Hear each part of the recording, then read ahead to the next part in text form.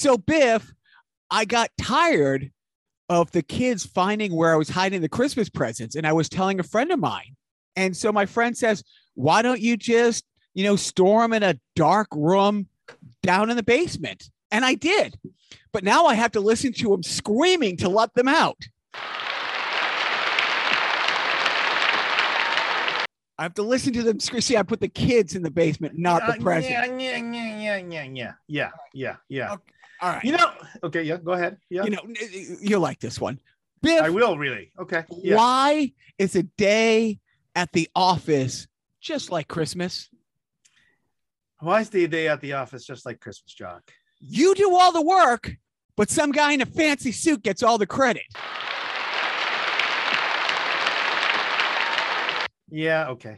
Sure. Okay. Yeah. I mean, Joe went through this for 2 years.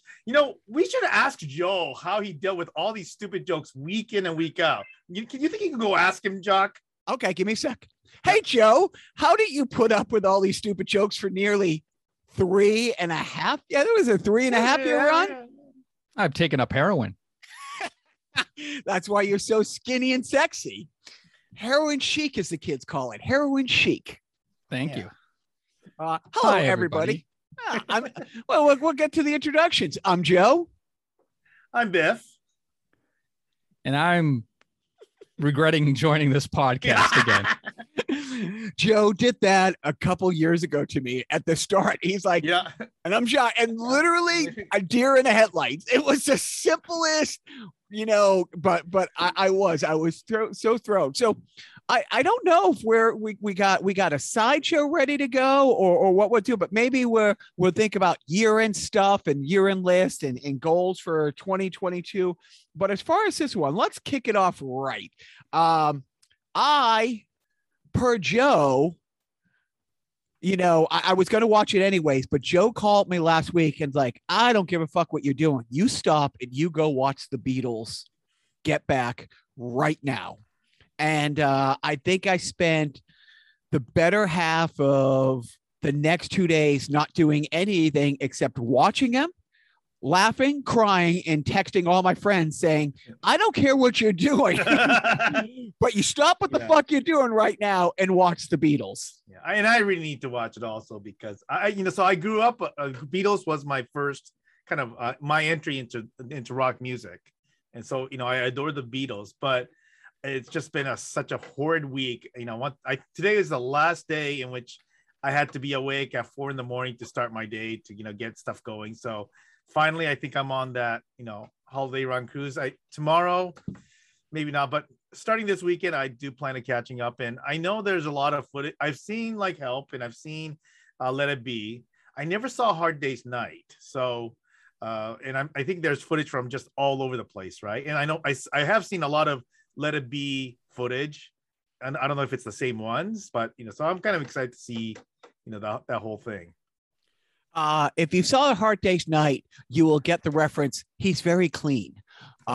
It's I kind should of watch Hard Day's Night first thing, because I never watched. I saw Help, but never Hard Day's Night. So Joe, did you finish this journey? I absolutely did. Yeah. It was. Yeah. I mean, it's fantastic. You can't. You don't want to leave them. That's the thing, is that you know that it's an 8-hour journey through 3 episodes, but it's like when it's over, it's like, oh wait, that's it. That's right. Oh, all right, they break up. That's right. we will do, after you get to watch it, Biff. We got to do a sideshow. We just, and but it's funny because Joe and I talked about it. I watched almost episode 1 by myself. Management came home.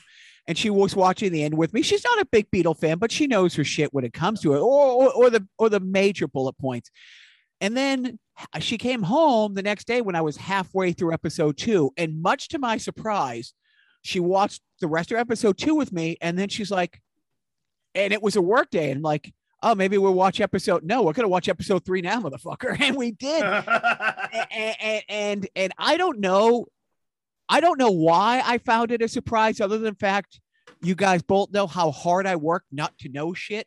You love to not know. I love to not know. If I'm going to see a movie, how hard I'll work to not see spoilers.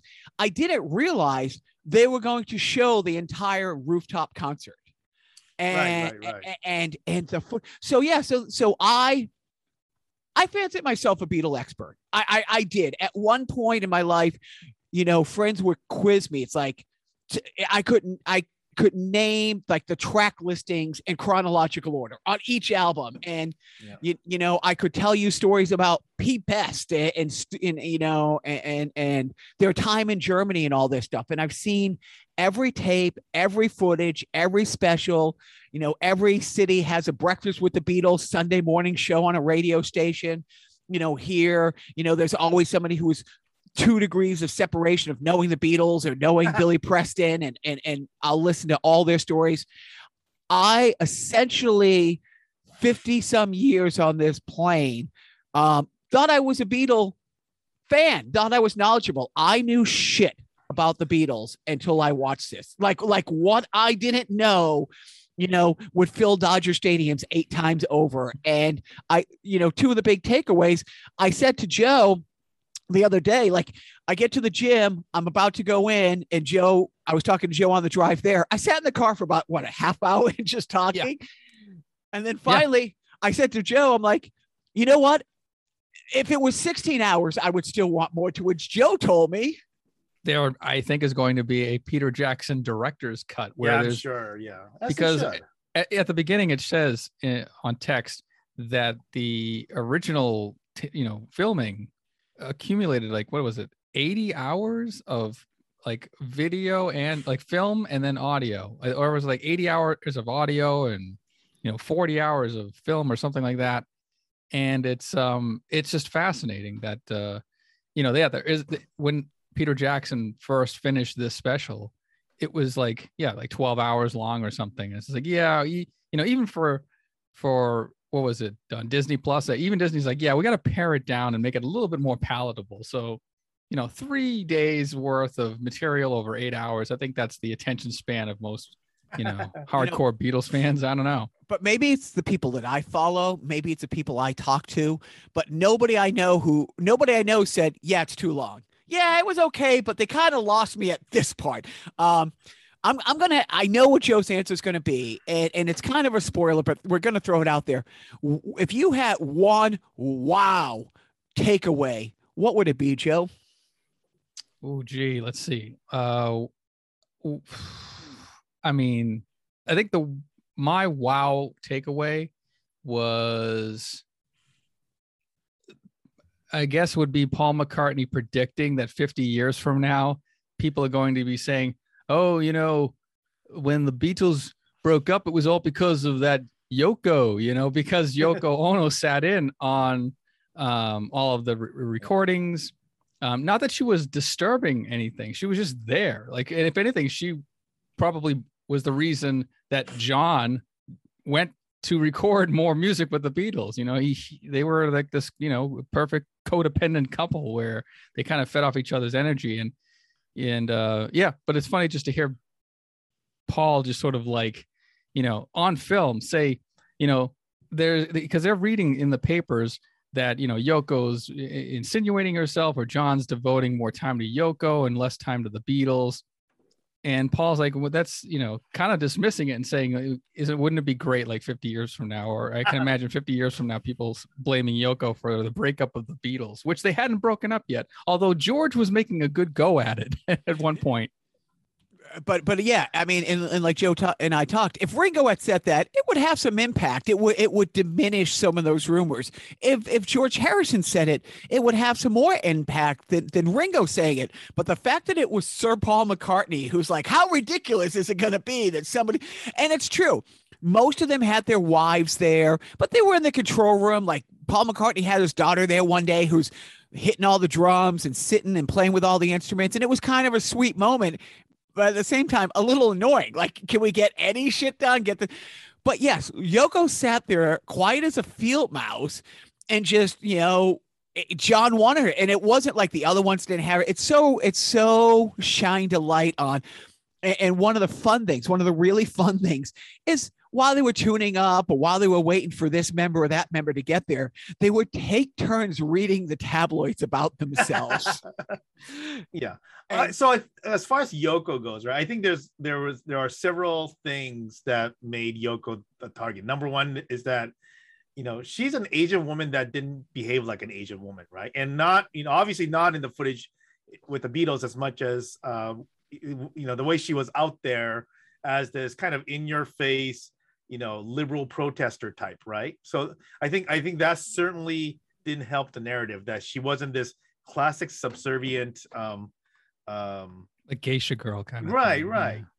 So there's that aspect of it. But I think the other problem was that, I don't know if have either one of you watched Let It Be?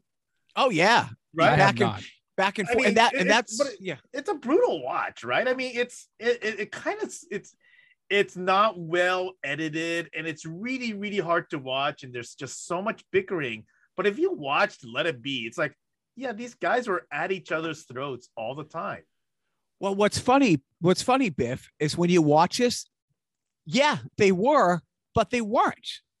I mean, this takes place over about 20 days, Joe, about 21, 22 days.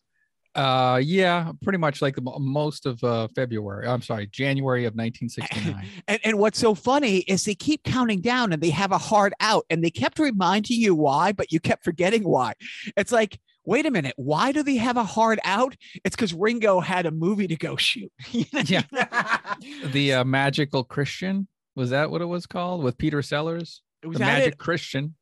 Or it wasn't Caveman. That was his first thing. No, it was the Magic Christian with Peter Sellers. Oh, which is why Peter Sellers stopped by to say hi. Spoilers, But anyway, now you're gonna say, don't tell him that Billy Preston stopped by too, because that's a major spoiler. Look, we're not. I'm already doing the sideshow. No, after Biff watches it, but yeah, I mean, with the original Get Back,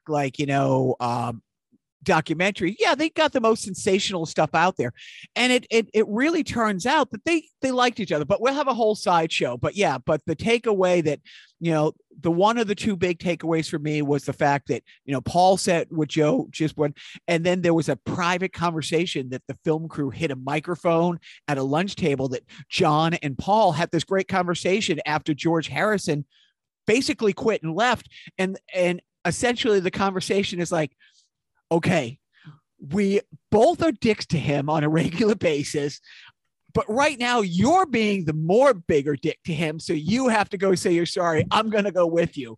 But they were both like, essentially, it's like, yeah, we're both dicks. So let's go. What does this say? From Joe, everybody. Oh man, I'm trying to be discreet with the chat. It's okay. All right. So, other movies, I saw The Eternals. I've been waiting a year plus to see The Eternals. I like the Marvel movies. I don't, in our years doing the podcast, Joe, and my years with you, Biff, it might have come up. I'm a fan of the superhero genre. I'm shocked to hear that. Wow. So you like boobies too? Big ones. You know what I like most about big boobs?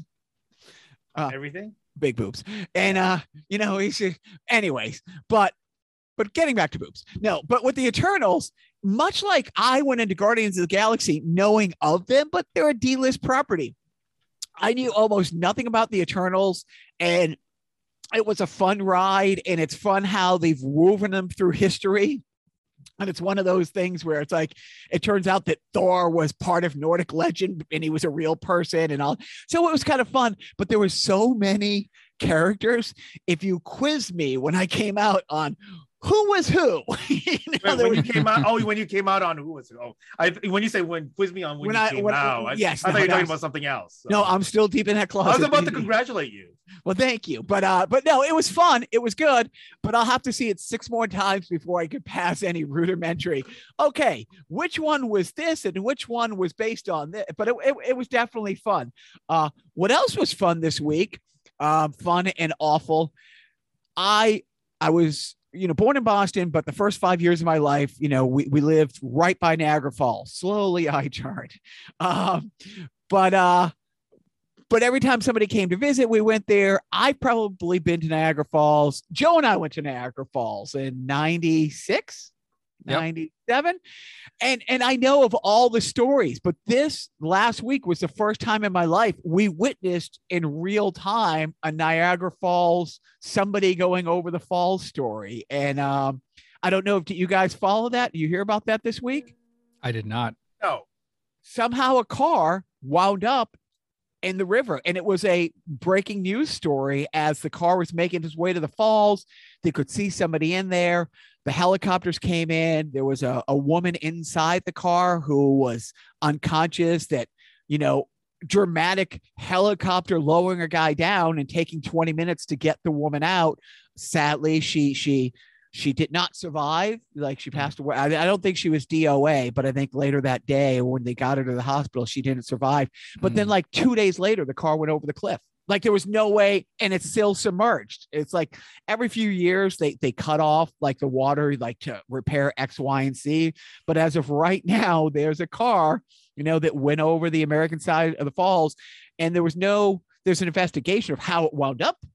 and she might have had a health crisis, right? As she was driving and, right, somehow got her way into the thing. Hopefully it's not a suicide kind of a thing. Well, either way, it's sad that she's dead, but still. Yeah.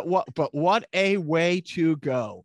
So Biff had reached out today and said, hey, we can do the typical holiday stuff. Do you guys want to dive into the holiday stuff, our favorite movies, songs, and foods, or do you want to do the rest of the stuff and circle back to the holiday stuff? What do you think? What do you think, Joe? Oh, me? I'm just listening. We could. Why don't we end on a high note? Yeah. Let's go through the awful, because I'm guessing that there's awful in the rundown. There's not in this great country.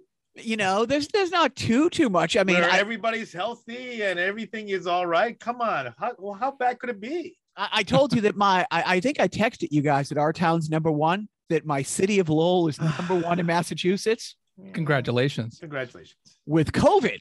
Oh, yeah. You got me again. Like literally, I think Lowell is probably 1/15 the size of Boston, and I'm not talking per capita. Yeah. I'm talking actual COVID cases in the school.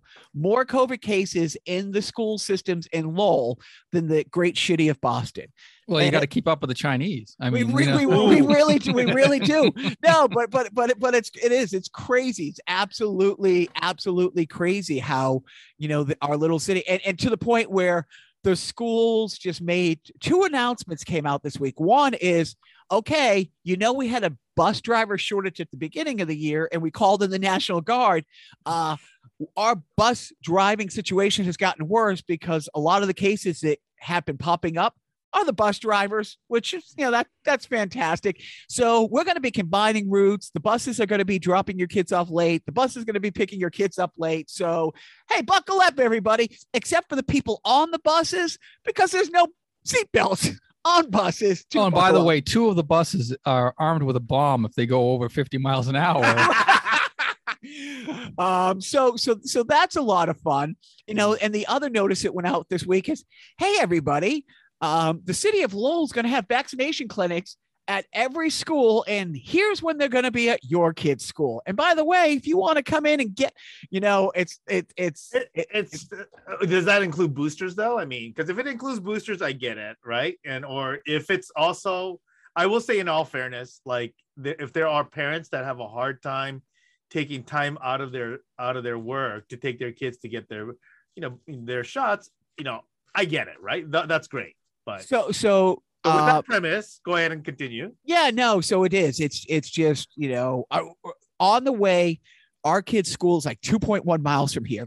1.1 mile from here is a vaccination center. That's where, my little guy got his shots. Yeah. That's where I got my booster a couple weeks ago. And I'll be honest, every time I drive by and that parking lot is packed, it does my heart good to see that packed. But the number of people not vaccinated, teachers, or just, I can't imagine it's that many breakthrough cases. It's funny because my sons have a friend that the mom and dad bring their kids to the same roller skating place I bring my kid most Wednesdays, and they weren't there for a couple of weeks. And it turns out the dad, he's a little older than me, but or maybe he's younger than me, but it's been a longer road. He's than Sparky Anderson. Yes, he's Sparky Anderson. And it's like he found out, like, Tristan, my little guy mentioned I'm a drummer, and he's like, oh, I'm looking for a drummer for a band. I'm like, yeah, dude, I'm not your guy. I'm just, and he's nice enough guy, but you kind of get this vibe. Well, it turned out we didn't see him because he got COVID and the kids were out of school for 2 weeks. I go to pick up my little guy from drama the other day. I'm sitting in my car. He comes walking by without a mask on. His daughter has a mask on. And he comes to say hi. And I'm like, hey, how you doing? And I kind of put my hand up to nicely stop him. But I'm like, hey, I hope you're feeling better, blah, blah, blah. And I'm thinking, motherfucker, it's like, yeah. What are we doing? Where's your goddamn mask? It's like, yes, there are breakthroughs. Where's your dress, Mary? So I was like, oh, and this is why. But then again, and I have no problem putting it on the podcast. I'll tell you guys, I haven't talked to my brother in a little while. He had knee surgery last week, which I didn't even know he was in the hospital for a few days for replacement. I call him, I check in, and he's like, I'm like, what's going on? He goes, yeah, we're a little worried now because one of his kids, he goes, yeah, it looks like he has COVID again. Let me repeat that for people at home. Yeah. He has COVID again. And I'm like, oh man. He goes, yeah. And he's really mad because his wife was coming home with a test because he's been home for a few days and they're worried he has it again. And he couldn't go to his hockey game last night. I'm like, well, if you think he has COVID, it's probably good you didn't go. He goes, oh no, like he would just have, he was just throwing up. So he wasn't, he couldn't go anyways, but we would have gone. And I was right. I'm like, I can't argue with him. There's nothing to say except those are the motherfuckers that are keeping this bad situation, going worse. But that's our COVID update. How's things in California, Biff? It is what it is. So I think they're reinstating some of the other protective measures again. So it's going to be a little bit more stringent about, I think they're bringing back the mask mandates. So for a while, they had this basic rule that if you are vaccinated, you don't have to wear a mask. And I think we're going back to everybody wear a mask kind of a thing, right? So that kind of, I think that went into effect maybe the previous Wednesday. But all in all, I think Southern California or Los Angeles is a little bit more mellow than, say, OC, where there's a lot more resistance to a lot of these COVID measures. So, it is what it is. And I guess the mask thing is the thing that just kind of completely fascinates me about this country. And only because of the, my basic standpoint, where being Japanese, like in Japan, this is regardless of COVID, when people were sick, they wore masks. I mean, if you look at like just random Japanese videos, you'll every once in a while catch people with those, those cloth cotton masks. And when they have that on, it usually means, oh yeah, they have to work, but they're sick.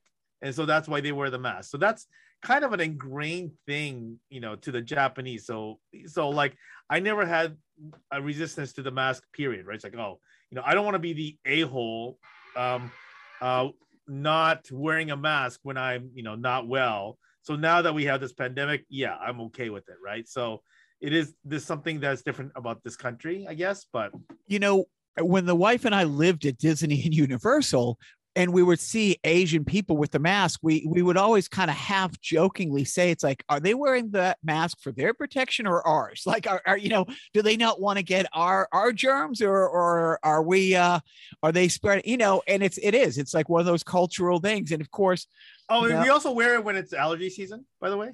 Super smart. It's like, I will always the rest of my life have a mask in. And if I have a cough or anything like that, yes, I don't feel like civil liberties are totally being trounced because I'm going to go into Ralph's for 10 minutes and wear a mask. It's like, it is what it is, but it's ridiculous. And how about the great city of Slummerville? How are things in Slummerville with COVID? Wow. I don't know, because I don't live there no more. No, yeah, but you know what? It's always in your heart.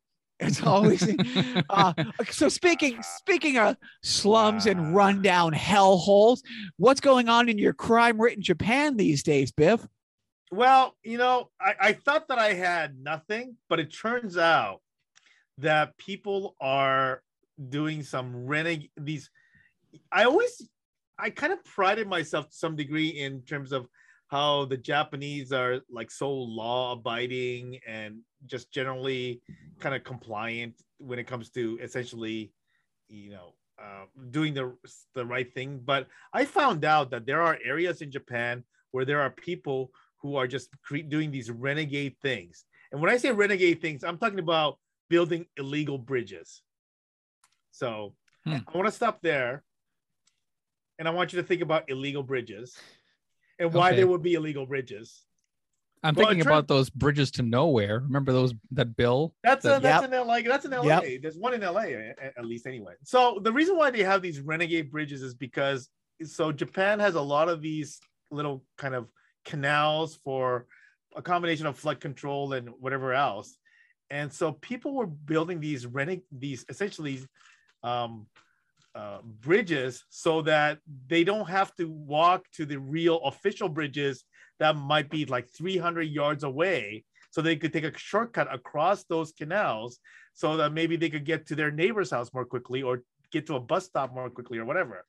So this has, I guess, brewed a controversy that has forced the cities to tear down these renegade bridges and replace them with the proper bridges of their own. Which is funny because that was a long video that you sent. It's a long video because they went to a bunch of different places. And I'll say again, a little disappointed that they showed me actual bridges and versus the CGI and the reenactment. Yeah, I know. Like that. It's been I want to say it's been like a slow few months in the news in Japan, but then you know what? It always is. So like these are troubled bridges over water. Kind of like that. Yeah, that's what it is. Nice. The engineering to these makeshift bridges, I gotta say, looked pretty okay. Look pretty sound. Let me put it to you this way. The shit that makes the Japanese national news are often like crazy stuff that they see in other countries. Because there's just not enough going on in Japan. That sounds like a reality show challenge. It's like, okay, today, guys, you're going to build a bridge and you only have 30 hours and 3 sticks and go. 3 sticks. So it was fun. Joe, moving on to video games. You got anything for us? Oh, no, not really. Although kind of, I don't know if this is more of are we doing a what are we watching thing later? Yeah. We'll do that later. But right now it's random video game reviews. Random video games. No, you know what? I haven't really been playing a whole lot of games. I'm sad to say, but what I'm watching is game related. So I guess I'll hold off. Let's hear it. Yeah, I'll take it. What do we? Okay. Oh, so we'll hold off. Okay. Yeah. Now we're going to circle all the way back to COVID. I'm sorry. We're going to circle back to sports. Yeah.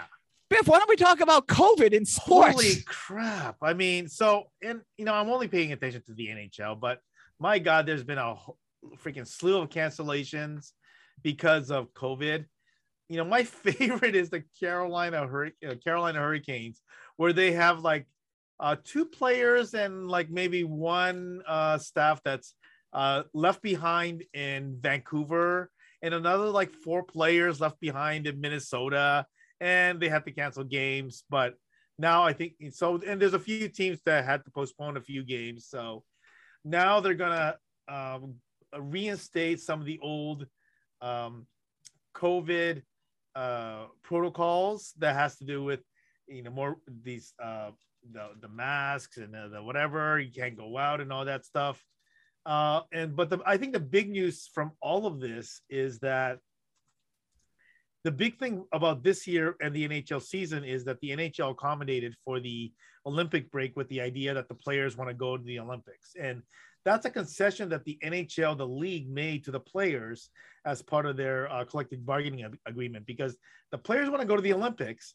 The NHL doesn't want the players to go to the Olympics. But now we're at a point where people are asking, do the players really want to go to the Olympics? Because we've had players pull out, because if they get COVID in China, and the Winter Olympics isn't going to be in Beijing. If they get COVID in Beijing, they're going to be stuck there for 3 weeks quarantining. So we'll see how that goes. I don't know for a fact. I haven't followed it too much. Has COVID made its way to China yet?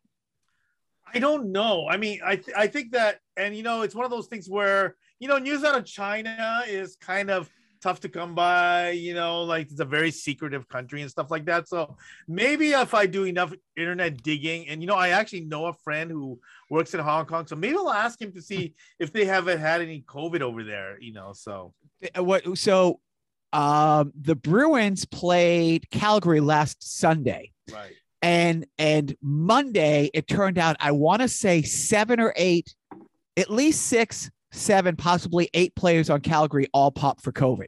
Now, right. here's the fucked up thing about the NHL for the 2 listeners who might not know the NHL that well.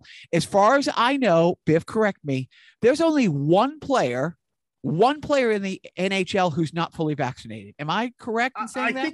Aaron Rodgers plays hockey. Right. I think there's actually a second one. I know one of them is Tyler Bertuzzi. There was like 3, and I can't remember who the second one was.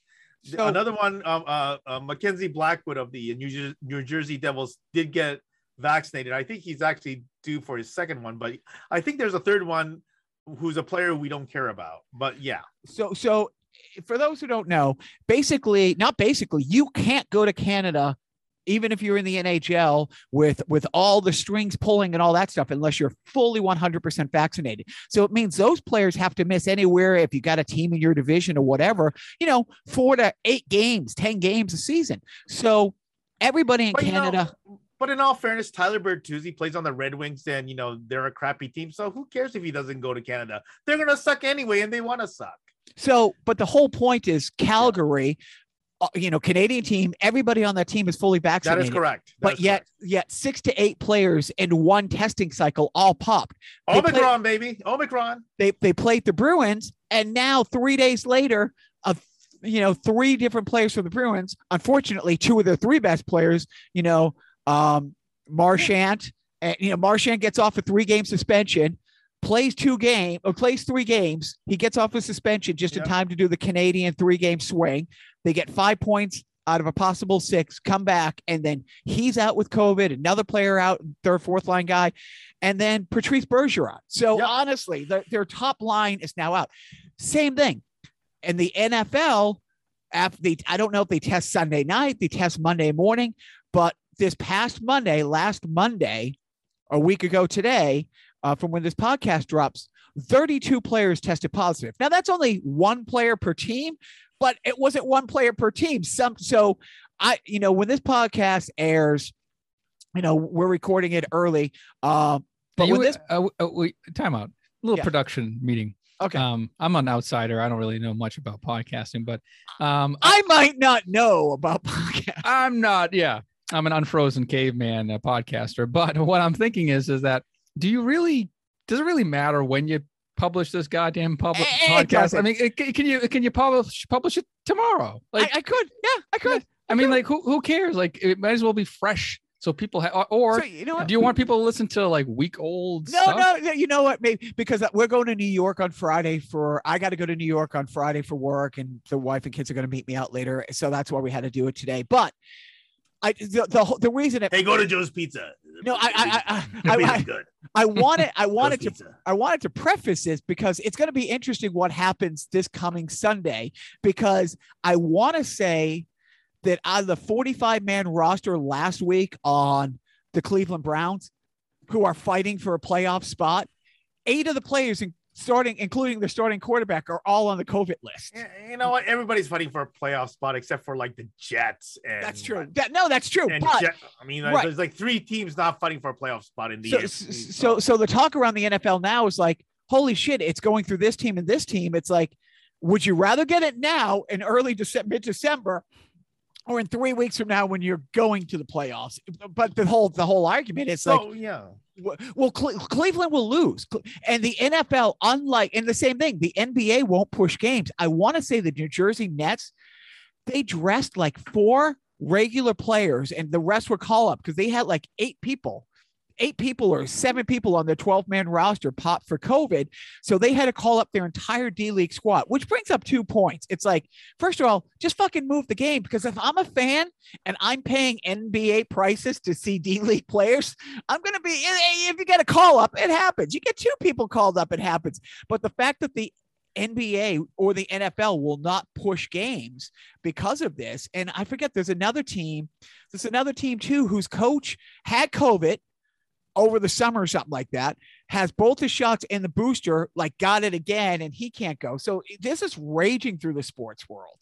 So it does raise there has been some conversation in at least on hockey Twitter, and that's the only Twitter that I really follow because I don't care about the other sports. But so the difference between hockey and NFL and NBA is the high rate of vaccination. As you mentioned, essentially, the numbers, probably no more than 2 NHL roster players are unvaccinated. Whereas in other sports, I mean, we're talking about major stars like, Aaron Rodgers is just one. I mean, I think that maybe half the quarterbacks are unvaccinated in the NFL, right? So whatever the number is. So one of the discussions in the NHL side is that, you know what? We got vaccinated with the idea that this is going to help us from being really, really sick. And so far, that's actually kind of, how it's played out, right? Players test positive, but they're not really getting sick. So one of the things that they're talking about is that, you know what? Just let them freaking play. If they're not showing symptoms, if they test positive, who the hell cares? They're going to be fine, right? So that is one of the narratives that's going around, at least in the NHL, just because the vaccination rate is so high. Having said that, the vaccination tracking is really just for the players and not for the other people around them, right? So that's where the problem is. I mean, the coaches, I don't know what the vaccination rate is for the coaches, the trainers, the equipment, all the other peripheral people. Those are the people who are going to be threatened by essentially the infection rate. So we'll see. But that's one of the things that are being kind of thrown out there, where the players are saying, hey, we complied with this vaccination stuff because we didn't want to interrupt the season. We already got hit hard with it. We complied, just let us play, is kind of the sentiment that's kind of being thrown out. So we'll see. That was the talk here. It's like, what's the point of delaying all this? Anyways, so basically COVID's still here. It's going to be here. It sucks. Okay. Now, what are you watching, Joe? Well, to tie it back to video games, you know how I like to watch old TV, right? Just classic television, classic Japanese television. And I say that because I stumbled upon a Japanese show that has been running, I guess, since 2003, and it's called Game Center CX. It's about a guy named Arino who puts on a jumpsuit like he's going to work, goes into like this, corner of a conference room or an office with like nothing on, no frills. He sits down, and every episode he's challenged to complete an old school classic like Famicom game, which is the Nintendo, or Super Famicom, which is the Super Nintendo, like some classic retro game. And then he'll play from like 10 in the morning to like midnight. Sometimes it takes 2 days, whatever, but it's great. It's like, he's like an average guy. Like I guess he's a comedian over there. And he's like not like a rage, player. Like he's not a gamer. He's just a guy who's, he has like this team around him of like younger guys who are probably better at games that help him out when he's in a real jam. Like if it's been like literally like 3 hours and he's still on the same level, somebody will come in and pinch hit for him and get him through the stage. And it's just fun. And then there are like interstitials where he'll go to other game centers, which are what they call arcades in Japan. I don't know if you know this, Biff, but they show like just like little arcades or game centers around Japan, and it's like a little travelogue of just like everyday Japanese culture from from a foreigner standpoint. It's like fascinating, and it's fun, and it's light, and it's pleasant. And I'm watching this. I'm binge watching these episodes. They're like, they've been on since like 2003, and I think I'm on season 6, and I think there are 20 seasons or something like that. So yeah, sorry to bore the non-gaming audience. No, but, that sounds fun. Yeah, it's very. I watched. There was an episode where they did like their first live challenge, and it was like a revisit of an old game that he had like within the world of the show, he had famously like gotten real close to beating but didn't, and then basically if he either finishes the game or he doesn't, it's like they consider it a win or a fail, and so they revisit it. They get back to like the point where he failed the last time in front of like 650 people on like a big screen, and it was the most exciting thing I'd ever seen in my life, where he was like, the crowd was cheering him on. He was like down to like his like last life or whatever, and he beats the game finally with like all this help and all these ups and downs, and it was just like great. It was like the most like life affirming thing I've seen in a long time. I will say Japanese TV programming is still kind of as advanced as people try to make out Japanese, things, culture and whatever to be. There's a lot of Japanese things that are really still kind of backwards. Like, the variety show format is still a thing in Japan. I mean, yeah, which is crazy. As it should be. Joe and I are big fans of those. Right. Yeah. Paul Lynde would be killing it right now if he were still alive in Japan. And Japanese, right? Exactly. Right. But is there a Japanese Paul Lynde that we don't know about? I think that I could probably map like the various and I have to go back to probably the 70s, 80s to really create the cast of characters, right? Like we're talking about the Paul Lyndes and the Charles Nelson Riley, the gay but not gay kind of gay. Yes, yeah. Well, they don't have to be gay, right? They could also be like John Davidson, right? So or Liberace, or right? Bert Convy. Oh, Bert Convy, yeah, he's a great guy. All those people, right? So there are equivalents to a lot of those people, probably, that I could, but.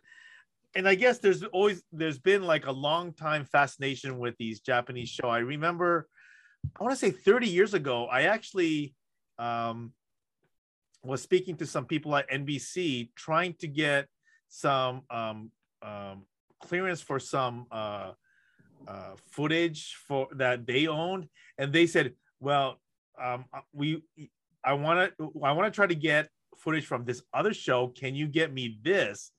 And it turns out that the people that I was working with wasn't the network that owned that particular footage that they were looking for, but it's like 30 years ago they were already looking at a lot of that stuff. And I think there's been some of those goofy Japanese shows. I think there's that, I don't know, I can't remember what it stands for, but it's like XMC, where people go through these stupid these water it's courses. Wipeout. It's Wipeout, right? Yeah, right. Yeah, they did like in the mid 2000s, you saw a lot of those game shows coming over from Japan. Like they did one. There was one called Hole in the Wall. Hole in the Wall. Okay, yeah, and a couple of others. But yeah, I think completely different than the Hole in the Wall show that I watch on YouPorn. Yeah, well, Wipeout. They actually had Wipeout in my neighborhood. They had that whole thing set. Like I went fishing one day, and there was this huge slide contraption thing with all these people, and they still let me fish from the other side. But yeah, I loved Wipeout with John Henson, the American Wipeout with John Henson and so John great. Anderson. Great. They rerun them on like, I think they have like a Pluto TV channel or like there's like a local over the air channel in Boston that has like Wipeout. And I don't know. I'm getting on a Wipeout tangent. We can do a Wipeout side show. We should do a Wipeout side show. Wait a minute, I'm not on this podcast. I don't care what side. What are you talking about? So Biff, what are you watching? So I will be watching the Beatles Get Back, but I mean, aside from that, I will be also watching with my child the new season of Demon Slayer, which is an anime series, which is it's one of the biggest anime things that has ever been released in Japan. And to kind of put it in context, they released a movie in 2020. So there was a TV series, they had season 1, and they released a movie that is associated with that in 2020 in the middle of the pandemic, and it broke all of Japan's box office records, which is insane. In the middle of the pandemic, they broke all of Japan's box office records. It is that huge. So I am psyched to see the second season, which essentially picks up where the movie left off. So yeah, that's what I'll be seeing probably with my son. Were you a Cowboy Bebop fan at all? I know about Cowboy Bebop. I have not watched the live action series, and I know there's some controversy about the fact that it wasn't renewed, but you know, it is what it is. But right, yeah. The funny thing, yeah. Go ahead. I was going to say, I guess I heard an actress, you know, they were talking about this on a podcast I was listening to where she was great. I guess the character she plays in the anime world is a over exaggerate, like zero waste. What are you talking about? Over exaggerated? There is no over exaggeration. Triple E in breast. Japanese. Well, I don't know what you are talking about. Triple E Those breast. Those things do not zero occur in waste. Japanese pieces of work, and artwork. I don't know what you're talking about. And she's, what do you call that? A regular woman, you know. And she's like, yeah. Sorry, I didn't live up to your expectations. Yeah. That woman doesn't exist in the real world, you dumb fucks. For me, I'm of course knee deep into Hawkeye, and it's another MC. You mean poor Batman? You know, poor Batman. No, more like poor man's Green Arrow. But it's great, and there's a Green Arrow. My God, I guess Green Arrow has superpowers. Is that what it is? Well, no. Green Arrow is just an archer, just like Hawkeye is. But doesn't the ring give him some kind of a superpower, or is he just, Green Lantern. Are they both lame? That's Green Lantern. You monster. But what's fun about this is there's a couple of YouTube shows that I really like that. If the episode's 40 minutes, it's an hour-long breakdown of here's what you might have missed. And when I watch those, I love them. They're so much fun. I will tell you.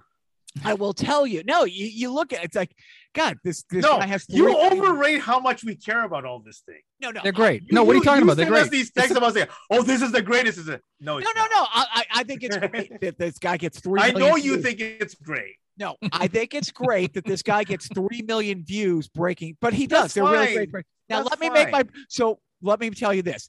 Don't fight, Mom and Dad. The series starts off. Hawkeye, you know, takes his kids to New York City for Christmas time, and they go to a play, Rogers the Musical, and I want to see, because my wife found the song. They have a song. I could do this all day, you know, Captain America's big catchphrase, and it is this Hamilton-esque big budget play number, and I'm just watching that, and we're just like, oh my God. I would give anything to go see this play. It is awful stuff, but that's what I'm watching. Besides going back and watching Beatles, you know, get back again. Now. Wait. We haven't asked Joe. Joe, yeah, Games Center CX. So the Japanese thing. That's right. Why am I even here? No. You know, why am I even here? Eye candy. Oh my God. Now, I meant to start off this episode by saying Merry Christmas, guys. Seriously, okay. Merry Christmas. By the time this post, whenever it posts, we establish second post. You're canceled. No, it is Christmas time. It is Christmas next week. And seriously, Merry Christmas to Merry the two Christmas, of you. everybody. Merry Christmas. God bless us. Merry Christmas. Everyone. All right. Now, let's get into it. My list will be different than Biff's. Which also means my list will be right. His riff will be wrong. Are we doing the best? Are we ranking drummers and Christmas songs this year? What are we doing? Neil Peart did a version of First of all, Neil Peart. 6-1. Anyways, Biff, Christmas in Japan. How big of a deal is it? Christmas in Japan is equivalent to Valentine's Day in this country. Okay. It's a day where people understand what's going on. They exchange gifts. And it's not a day off. And women get pissed off if you don't get them something. Is that what happens in Japan? Probably. Well, the Valentine's Day is actually a complicated thing. Maybe we should talk about this another day. But let's just say, in Japan, Valentine's Day is a day when the women give to men, but not the men giving to the women. Honey, we're going to Japan for Valentine's Day. Oh, no. You don't want to go there. Because, see, February 14th is Valentine's Day, a day when the women give gifts to the men. and there's a variety of standards, right? So there is the standard that's called the obligatory chocolate. It's a giri choco for the, well, maybe Scott can ask his wife about what giri choco means, but what it means is that that's the obligatory chocolates that women have to give to certain men because they're all obligated to do so. Typically, things like people like who are their, co-workers and seniors, their superiors in office and stuff like that. The thing about Japan is that Japan, like many Asian countries, is the gift-giving practice also involves a reciprocating practice. So on March 14th, there is a thing called the White Day, and that's when the men are supposed finally we're getting our own day. Oh, wait, I'm sorry. Yeah, it sucks. So so the standard is that on the White Day, the men are supposed to reciprocate at a rate that is higher than how they received it. So for the giri choco, the obligatory chocolates, the men are obligated to reciprocate at roughly twice the rate of what they receive. So if the women in their department gave you like $10 boxes of chocolate, then you're supposed to reciprocate with $20 items. It's a profit deal. Now, and if it's if you're actually kind of like dating and stuff like that, the exchange rate is somewhere between 5 and 10, depending on how serious you are. So if your girlfriend gave you $20 chocolates, then you're expected to give back anything from $100 to a $200 valued item in return. So that is a Japanese gift reciprocating sham. And I can see why suicide rates are so high in Japan. Well, that's a different issue altogether. But yes, so yeah. Well, anyway, as a kid, so you moved to Toronto when you were 12, 10? No, well, so I moved to Toronto when I was 5. Oh, that young? No, okay. No, when I was 7. So I've been in New York and Toronto, but I moved to Toronto when I was 7. Okay. We got off on a Valentine's Day tangent. Do you have a special Christmas in Japan memory? The thing that I love. So, two things about Christmas in Japan. What I love about Christmas in Japan is that they go out of their ways to make these cool-looking landscape, this scenery-looking Christmas cakes. I love the Japanese Christmas cakes more than anything because not only are they delicious, because for some reason I don't know why, but the Japanese really, really bake well. But the other thing is that they look beautiful. So they're often like these cakes that depict scenery and stuff like that. And so they're delicious. I really hate the fact that my favorite Japanese bakery in Little Tokyo closed down in like 2016 or so, because every year I used to go out of my way to order cakes from that place, pay $60 for a tiny cake that looks beautiful, but and also delicious. But that's its own thing. So that's one element of it. And the other wacky thing about Japan, though, is you want to talk about crazy propaganda. I think starting in the 80s or so, somehow KFC convinced the country that Christmas Day is a day for KFC. So if you want to buy Kentucky Fried Chicken on Christmas Day in Japan, good luck, because if you didn't reserve your bucket of chicken for Christmas Day, you're not getting Kentucky Fried Chicken on Christmas. Christmas Day at KFC is like Christmas Day at Honey Baked, where everybody's in line to get the pre-reserved bucket of chicken that they ordered weeks in advance. Interesting. What's funny is that in America, traditionally Coca-Cola kind of owns Christmas because of their marketing and the creation of the Santa Claus image. Guess who owns KFC? Pepsi. Ooh. Pepsi owns KFC. So they're cornering the market in Japan with Christmas. Yeah. I'm putting the system on trial. Oh, okay. Now let's get into holiday stuff. Let's start with TV specials. And Joe and I have done deep dives into this. But Biff, what are some of the favorite Christmas specials like made for TV that you like? I'll be honest with you. I'm not a huge fan of the Gene Kelly Christmas stuff or Gene Kelly holiday stuff in general. but I am a huge fan of the Peanuts. And obviously that Charlie Brown Christmas has so much going on where the Charlie Brown Christmas tree is a thing on its own, right? So as a child growing up in Toronto, where I spent a couple of years where I'm learning the language, the Charlie Brown Christmas is one of those things that it's easy to understand. So I am a huge fan of the Charlie Brown Christmas. Which can now be seen exclusively on Apple TV or something like that, right? It used to be a CBS thing, right? Yeah, now I think they showed it on ABC at one point, and then now it's on Apple TV Plus. I don't know. And that special CBS holiday, like little opening CBS thing special twirl. Yeah. Oh, so great. Joe, what are some of your favorite TV specials? Let's see. Well, of course, there's the Rankin Bass stuff. I've kind of, gotten away from that in recent years. Now that my kids are older, it's not as much fun to kind of watch those things on your own as an adult, or with your, older kids. So I don't know. I do like to go back and watch stuff from my childhood, like Garfield's Christmas, and that's a fun time. That's a great special. That was from like 87, 86. But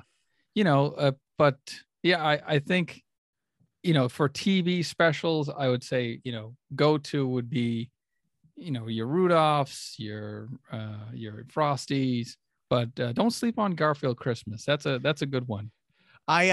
Management and I, about a week ago, watched Prep and Landing Part 1 and then Prep and Landing Part 2. Just us. The boys weren't doing shit. And she's like, hey, let's watch. And we love him. We absolutely, Dave Foley is the voice of this elf. And, they came out, I want to say in like 2008, 2009, the first one, and then like 2011, the second one. And they're really, really fun. It's a clever take, on very old stuff. Yeah. All the Rankin Bass stuff. It's like, although I do want to slam one. I have to do a slam. I'm sorry. Please, you got to. And it's a modern slam. And okay. I don't know. Maybe I'm too sensitive. I don't know what's wrong with me, but Santa Inc. on HBO Max that premiered this year. What a hunk of shit.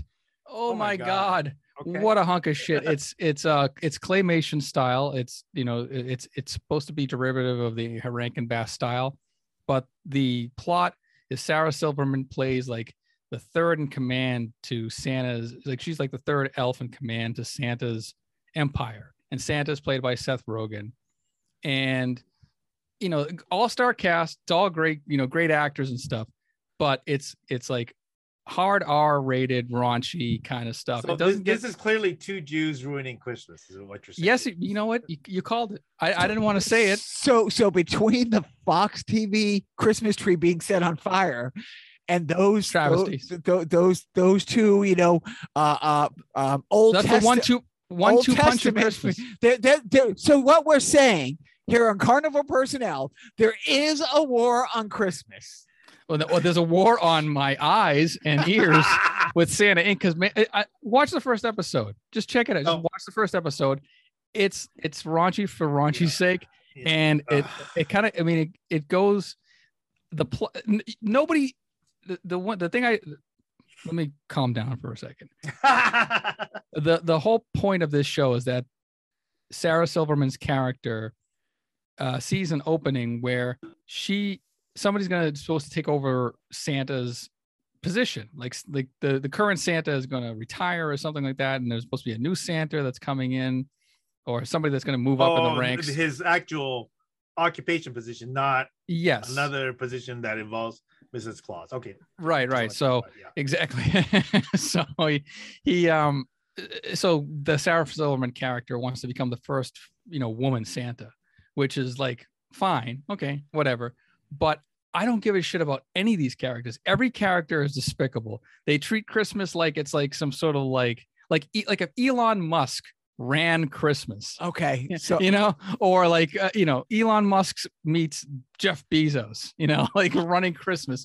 And it's like, God. I don't know. They create like this sort of bro atmosphere with the current operations of Santa's workshop. And I don't know. I got where they were going with it, but they were like, you know, it was like they were throwing fuck. Like the word fuck was. I thought Quentin Tarantino wrote this script for Hotman because there were so many fucks in there. But yeah, maybe I'm getting older. You know, I'm a ripe old 44, so you know it's about time that I start. You were born older. How's that?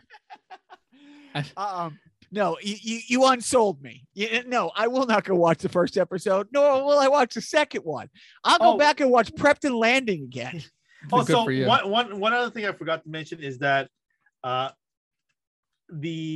discovered David Bowie on the Bing Crosby Christmas special, and I had no idea that I had discovered David Bowie. And then like years later, I found out, hey, that's the dude that was on Bing Crosby. So do you know quickly, the story on that is one of my favorites. David Bowie showed up for that taping dressed as David Bowie and very androgynous, but over the top. Like him and his either girlfriend or wife at the time had like Joe Namath's sideline fur coats on. You know what I mean? Angela Boy? I don't know who he was with at the time, but he had like these huge fur coats, tons of makeup, you know, his hair, all this stuff. And Bing Crosby's like, no, you know, you're not going on my special like that. Like, you know, they were not simpatico. And basically David Bowie being smart enough to realize it's like, yeah, I can be David Bowie over there, but if I want to be a big hit here, I'm going to have to kind of kiss the ring and, you know, take some of the makeup off and do all this. Wait, so you don't know who Angela Bowie is? Wasn't it his manager? She was like, well, no. That's not the important thing about Angela Bowie. The important thing about Angela Bowie is, you know what? I don't want to go into it, but maybe later on, do a Google search on Angela Bowie and Mick Jagger. Oh, okay. But no, that's a great story. Yeah. But getting back to the special, so I like Prepton Landing. Yeah, I love like, you know, Year Without a Santa Claus. Santa Claus is coming to town. But one that did not make the list that either one of you mentioned, we're going back 20 years, so it's a classic. South Park, Mr. Hanky, the Christmas poop. Come on.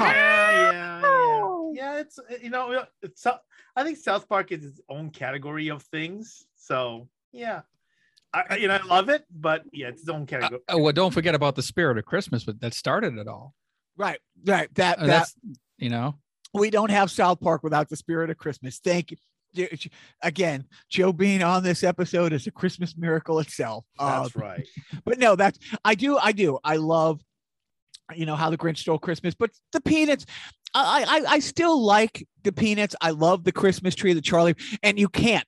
There's a Christmas tree, you know, farm like 5 houses down, and every time we go and look and you see like the Charlie Brown Christmas tree there. We always joke, it's like, that's our tree, Charlie Brown. But just the other day, you know, we're listening to Christmas songs and the Christmas music that, you know, da-da-da. And it's funny. I wish Biff was there. I wish Joe was there. I wish anybody close to our age group was there, because the wife and I just started doing the peanut dances. Like, you know, it's like, so she was doing the shoulder shrugs, and Joe's doing it now. I was doing the hands out from the hips going out to the side, bouncing back.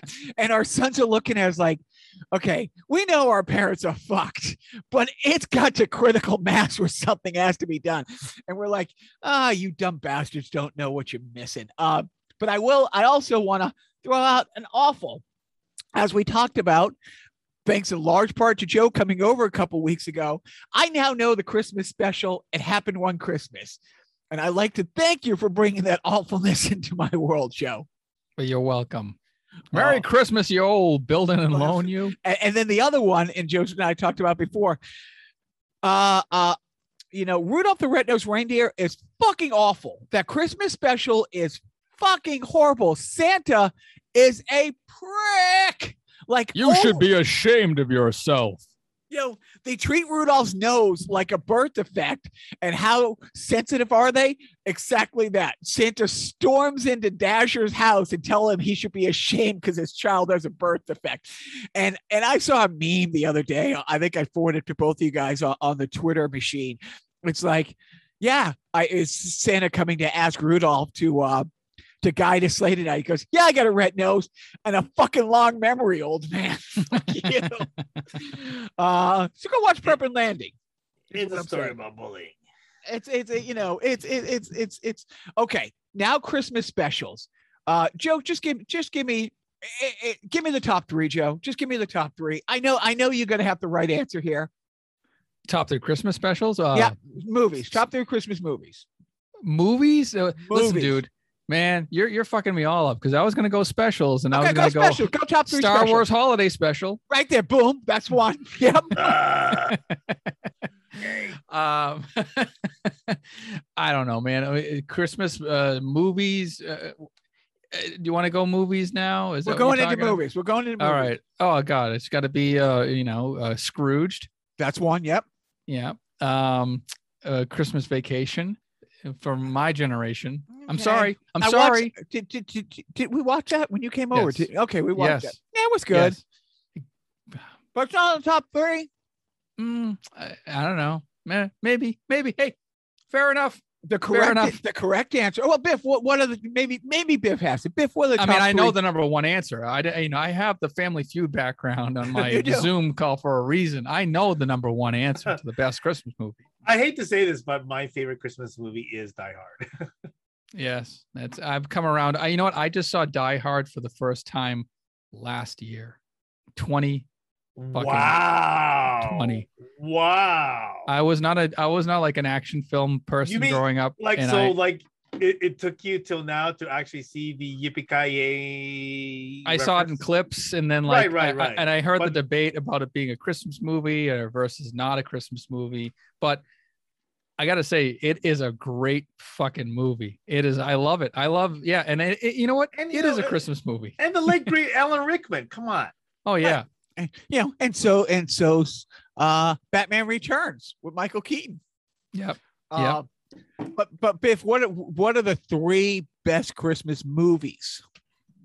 I don't know. Okay. So I think to me it starts with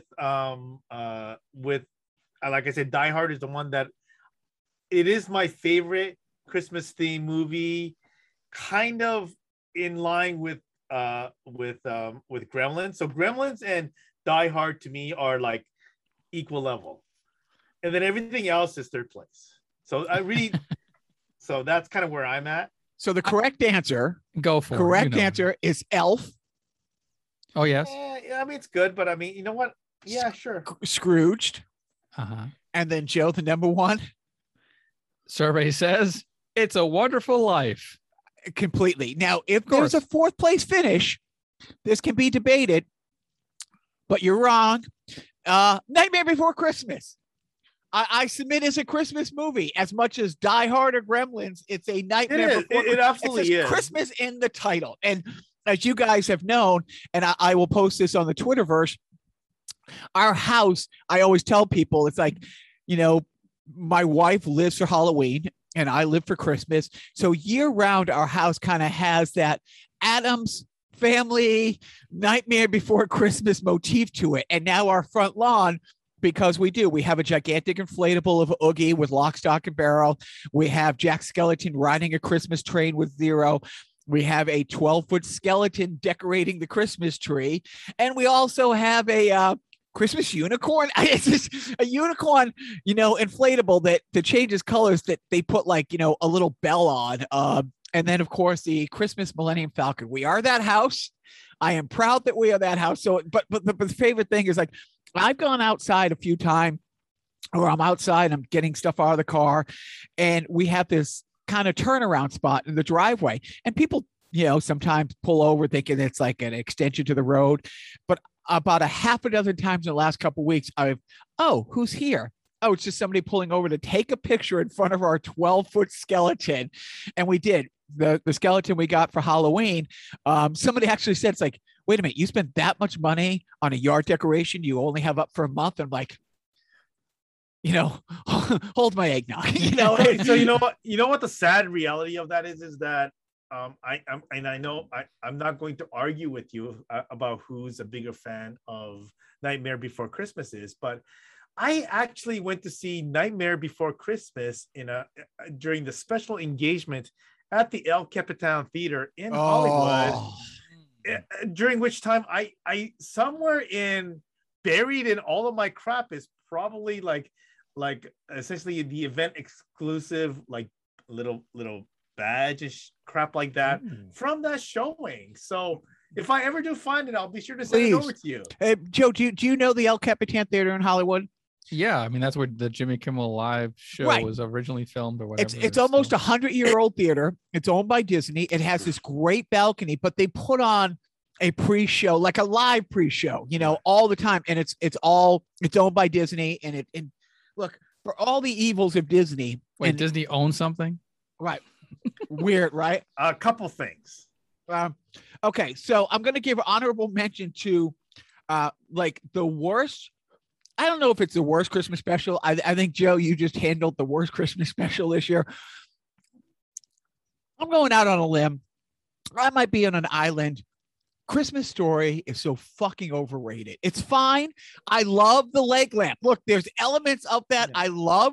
I also heard, I was talking to a friend, a producer friend who, was telling me a story that maybe it's well known, maybe it's not. The kid whose tongue gets stuck on the pole, that really happened.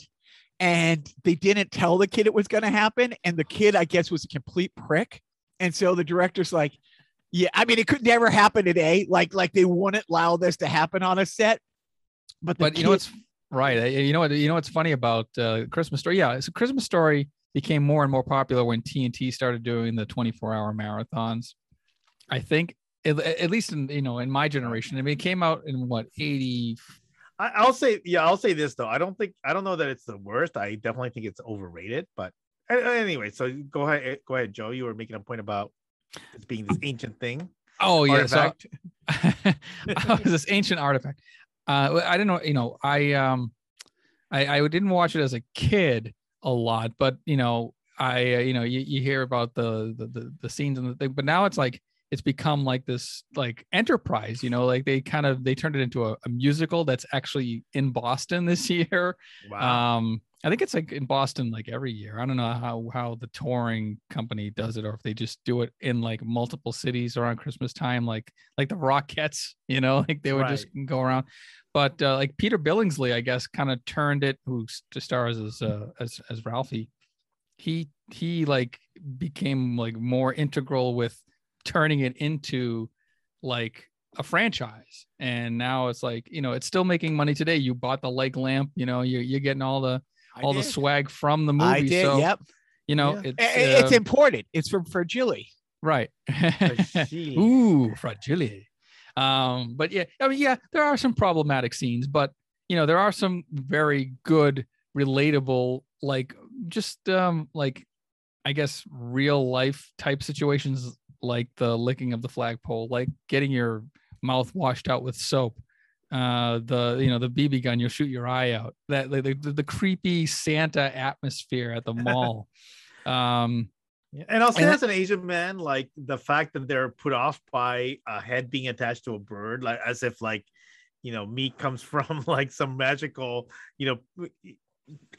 grocery tray packed thing and not an actual animal, right? It's like right. Of course, there's a head associated with it, right? So I thought that was a very American thing where a lot of Americans are put off by heads being attached to fish when they're served. So I thought that was a very American thing. Oh, I remember the first time I have dinner at our friend Ruger's house after he became he was engaged, to a Filipino woman, and it was the first time I had seen fish served fully intact, and I was like, not ready for that. Like I hadn't eaten fish in over 20 years at that point, but I was. So you're saying that unlike the Japanese, there wasn't a discussion as to who gets the head. That's a different story. Oh, no. All right. So now moving on to the next trope. Songs. Biff, what are the best Christmas songs? Give us some of your favorite Christmas songs. I hate to say this, but my favorite Christmas song is not a Christmas song, and I'm gonna have to say my favorite holiday song is the Hanukkah song, and it kind of pains me to say this because Adam Sandler is kind of like in many ways there's a little bit of that. I have a love-hate relationship in regards to Adam Sandler products, but I can't not like the Hanukkah song and the variants that he's had on it. He kind of nailed it to me. So I'm gonna go with the Hanukkah song as the my favorite Christmas, but not really Christmas holiday song. Yeah, yet another shot fired in the war on Christmas, Joe. I don't mind. I actually, Adam Sandler when I was growing up was like a comedy god, and I was in high school when his first album came out, when the Hanukkah song came out. So I was. So that's a kind of a fascinating thing, right? Because I associate Adam Sandler as a guy who was kind of this recurring character on MTV's Remote Control. Yeah. Oh, interesting. Right. Ken Ober. Right. Which by the way, if I wasn't watching Game Center CX on the internet, I'd be watching old episodes of Remote Control on YouTube. I mean, back then I was as you should complete MTV junkie. So great show. I wish rest in peace, Ken Ober. And I think because he died, that's the reason why they didn't bring back Remote Control. That and MTV doesn't show music videos. But anyway, and wasn't Colin Quinn the sidekick? Yes, Colin Quinn was the sidekick, and not only that, what's his face? Dennis, what's his face? Dennis Leary. Dennis Leary was also a recurring character on that, and Carrie Werner was one of the, yep. Yeah. Good times. Well, give me a couple. Ain't we lucky we got them? Give me a couple other songs, Biff. As far as Christmas song goes, yeah, that's it. Come on, the other ones like I will say that the grandma got run over by a reindeer. Who the heck came up with that song? That is a garbage song and it's dark as fuck. Well, it came out in the 80s. Right, like it was early 80s. Whatever. It was like a novelty song. It was very Dr. Demento-esque. It was perfect for it's kind of like that hillbilly Weird Al vibe. Right. Now, and as far as actual performance goes, Mariah Carey just completely nails it. Right. Yes. All I Want for Christmas Is You. I mean, say what you will about Mariah Carey songs, that lady can freaking sing. I mean, she's so. As far as execution goes, that one, is up there. And once again, I also hate to admit it. Don Henley's "Please Come Home for Christmas." I don't know if it's Don Henley or if it's the Eagles. I hate to admit that I like that song, but that was a pretty well executed song. And then the other garbage song, I hate to say this because he is like, in my mind, the greatest Beatle. Simply Having a Wonderful Christmas Time.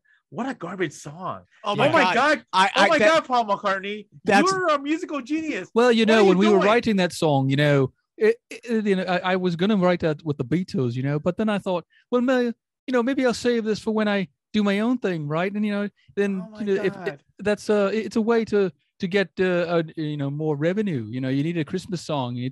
Everything's jingle this and ringle that, so I thought, make it more of a boopity boppity kind of thing, Keep going.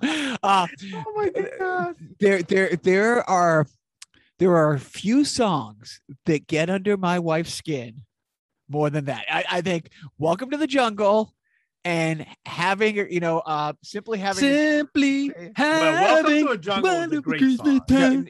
I'm not a huge GNR fan, that's a great song. Well, the irony is she loves all of those bands from that era, from the Sunset Strip, except them. But no, the sad irony is I'm not a GNR fan. Like GNR was big in the Sunset Strip when I was hanging around at the Sunset Strip, and I said, I don't really like these guys. So I had ample opportunity to see them at the Cat Club and all these little clubs. Never went to see them because I thought they sucked. No, but getting on to staying positive for just a moment. Here are the best songs in case you don't know it, take out a pen, get out some paper, and I'll drop some knowledge on you.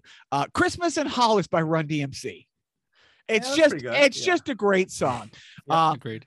Last Christmas is a fun song. It's a great song. It is. I gave me my heart, but the very next day, you gave it away. This year. You know what we have in common with nothing. Nothing. Santa Claus is Coming to Town by The Boss is fun. I'm sorry. I like it. I like when he starts laughing. I like the banter. It's so campy. We've heard it a billion times. It is still fun. You know, like already talked, the Peanuts Christmas music is just epic. Okay, call me a sellout, but I'm 13, I'm 14 when Do They Know It's Christmas? That is a great song. That is really that was a well-made song. And you know, I love everything about it. I love that. You know, I love that Phil Collins is the drummer. I love that John Taylor is the bass player. I love, you know, all those singers, you know. I'll say this on that song. I think that Paul Young is totally underrated in that song. Oh my God. Paul Young's part.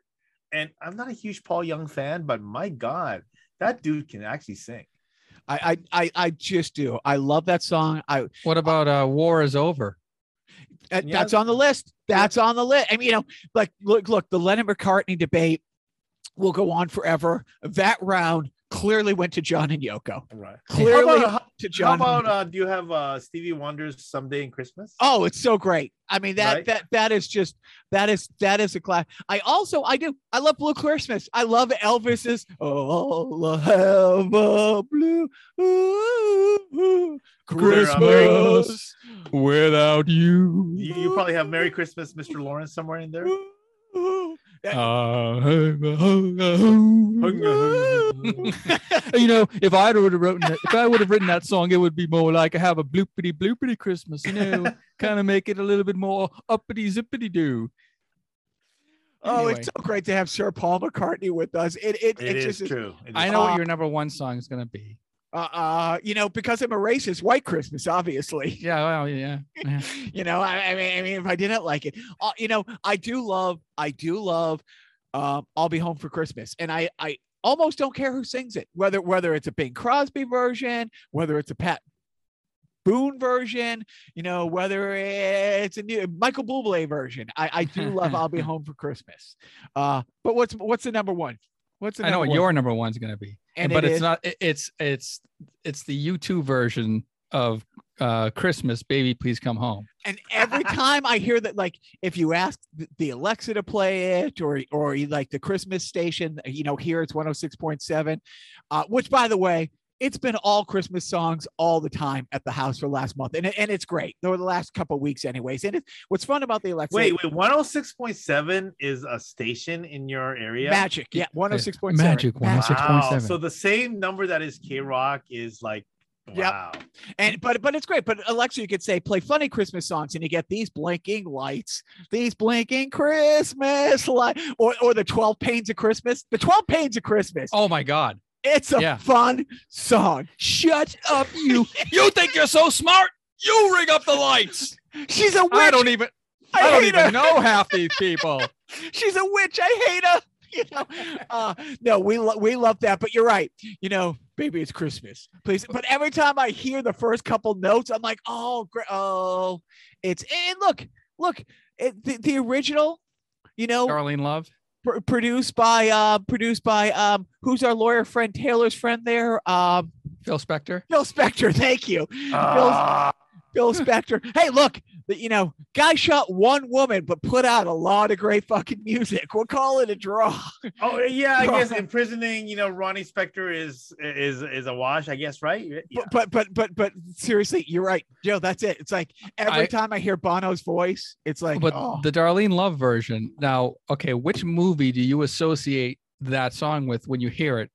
You know, when you hear that bang, that sort of Wallace sound beginning, and then you hear the snow's coming down, and like I think it's either going to be Gremlins, or because that's the beginning song of Gremlins, or Goodfellas when they did the Lufthansa heist. Oh my God, I completely forgot about that in Goodfellas. Take it back. I don't care where you got it from. Take it back. What are you, stupid? No. It's on my mother's name. I absolutely. The other one that whether you're listening, if you say Alexa play Christmas songs, whether you put on 106, you keep hearing different versions of Hallelujah, which, you know, for an atheist to be one of my favorite songs, Hallelujah. That's a Christmas song? It's on which every time it comes on, I'm like, this is a Christmas song, but you know, but isn't it an ogre song? According, you know, I think it's an ogre song. And it's funny because I was telling my wife, it's like, yeah, I mean, I keep hearing different versions, but I'm like, yeah, I love Leonard Cohen. And she's like, I don't know who that is. I'm like, what? Yeah, like, but I'm like, you know his songs, because I'm like, he has a few songs that you literally have heard covered 1,000 times, and she's like, I don't think I've ever heard this song. And so right away I called up Zack Snyder's like Justice League. It's like it opens with a version of Hallelujah. And she's like, oh yeah. I said, yeah. I remember when I was watching this with you, you're like, how do you know this song? I'm like, it's Leonard Cohen. How do you not know this song? You know, but I will say in her defense, Neil from the Young Ones classically said, and let's face it, God, the Young Ones. Everything that Neil said on the Young Ones. MTV used to be great. When he said, he goes, you know, his roommates aren't listening. He goes, no one listens to me. I might as well be a Leonard Cohen album. And I'm like, I think that might have been my introduction to Leonard Cohen. But yeah, I do. I and as much as I was just talking about, like, you know, the Bowie Bing Crosby thing, as much as their relationship wasn't simpatico, their Christmas song is great. I love it. I absolutely love it. But Christmas. So, like, you know, going back to Young Ones, like one of the dudes from the Young Ones, I can't remember his name, he did a movie with Phoebe Cates, who was in Goonies. Something Drop Dead Fred. Yeah, right. Drop Dead Fred, right? We talked about that's funny you mentioned that. We were that came up in conversation a couple weeks ago. Yeah, he's great. I hadn't that one. Yeah, you were talking to the wife about that, Joe, when you were over. It's one of those movies where I hadn't seen it. It offended the wife's sensibilities that I haven't seen it. So we sat down and watched. I'm like, how haven't I seen it? Yeah, it was the guy who played Rick. It's a great crappy movie. I don't know how to categorize that. So Baby It's Christmas, you know, Baby Please Come Home by U2's version, you know, Do They Know It's Christmas, Last Christmas, Christmas in Hollis. Just listen to Christmas in Hollis on a loop. But at the same time, as much as Christmas music has brought us joy, even the 12 Pains of Christmas, all these things, Christmas has also brought us some of the worst songs ever. I implore one of you guys to tell me a more pandering song to the Italian American community than Dominic the Christmas Donkey. Hee-haw, hee-haw. Oh my God. Is it the worst Christmas song or the worst song ever? I mean, it's not going to be the worst song ever, but it is pretty bad, right? It's like I'll say this: it's really, really bad, but I still stand by my Simply Having a Wonderful Christmas Time only because it's more prolific. Right. Well, I was driving with the little guy today and he heard that song for the first time. And as I quickly go to change the station, he's like, wait, what the fuck's a Christmas donkey? And, you know, it's awful. Yeah. And I told him, yeah, it's bad. It's awful, but at least it's not, well, no, it is. It's worse than I want a hippopotamus for Christmas. What the fuck? I mean, was there a contest in the 50s to have the stupidest song? I know what song you want to you want a song that's going to like really grind my gears for Christmas. Yeah. Let's bring it. Fucking Santa Baby. Go fuck yourself. Fuck yourself. You know whose version is really awful of that? Madonna's. Everybody's. Well, Madonna. Yeah, I don't know. But yeah, Santa Baby is just like think of the boys. I haven't, it's like, shut up, whore. Right. Santa Baby. Fundamentally kind of even semi-sexualizing Santa is just gross, right? I mean, granted, the Jackson 5, and I'm a fan of the Jackson 5. It's pretty touchy-feely, Mikey. I saw Mommy's Kids and Santa Claus. That's about as sexualized as I want Santa to get. That's about it. And Wait a minute. I just got it. Santa is being kissed by mommy because Santa is daddy. I got it. Oh, yes. And there goes the fourth wall. Yeah. You monster. No, but honestly, we have so many great Christmas songs. There's funny Christmas songs. There's this, but Dominic the Christmas Donkey, I Want a Hippopotamus for Christmas, and I'm gonna go with Biff. I'm gonna say like simply have, because it's so prolific. Such a garbage song. Because it's Sir Paul McCartney. You know what it is? It's a garbage song, but it's like it's as if like a great musical genius like Prince wrote some garbage song. It's like when you have a musical genius writing a garbage song, it just makes it even worse. Right, exactly. And that doesn't see the light of day if it's the third place finisher on American Idol season 7. Right, absolutely.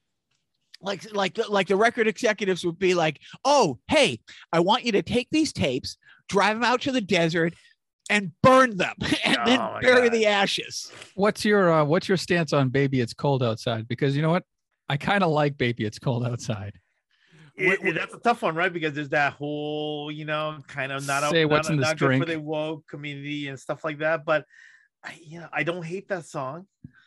I think of it as a song between two consensual adults who are just having a flirty kind of moment. Yeah, I'm kind of with you on that, Yeah, it's a well culture, man. Although I'm on Esquire's 20 worst Christmas songs. Do They Know It's Christmas is on number 6. That is wrong. That is 100% wrong. Well, although you know what? Go ahead. I'm going to take out a subscription to Esquire so I can then cancel it. I saw Mommy Kissing Santa Claus is number 3. That's right. Yeah. But you know what? We're all in agreement. We can all agree that Paul McCartney and Wings' Wonderful Christmas Time is the number 1 worst Christmas song of all time. Oh my God. Although I didn't realize that Iggy Pop did a version of White Christmas, and that made this list. I had no idea either. Oh yeah. No, but well, it's Iggy Pop singing, it's like exactly what you think. If you never heard it, think about it for a second. You're listening to it in your head right now. Like Paul McCartney, I think Iggy Pop can get a pass on it. Now, Biff has suggested, and I'll this is Biff's real forte. Biff, best Christmas foods. Well, as a Japanese, I think I'm obligated to say Kentucky Fried Chicken, but I will say this: not turkey is going to be number 1.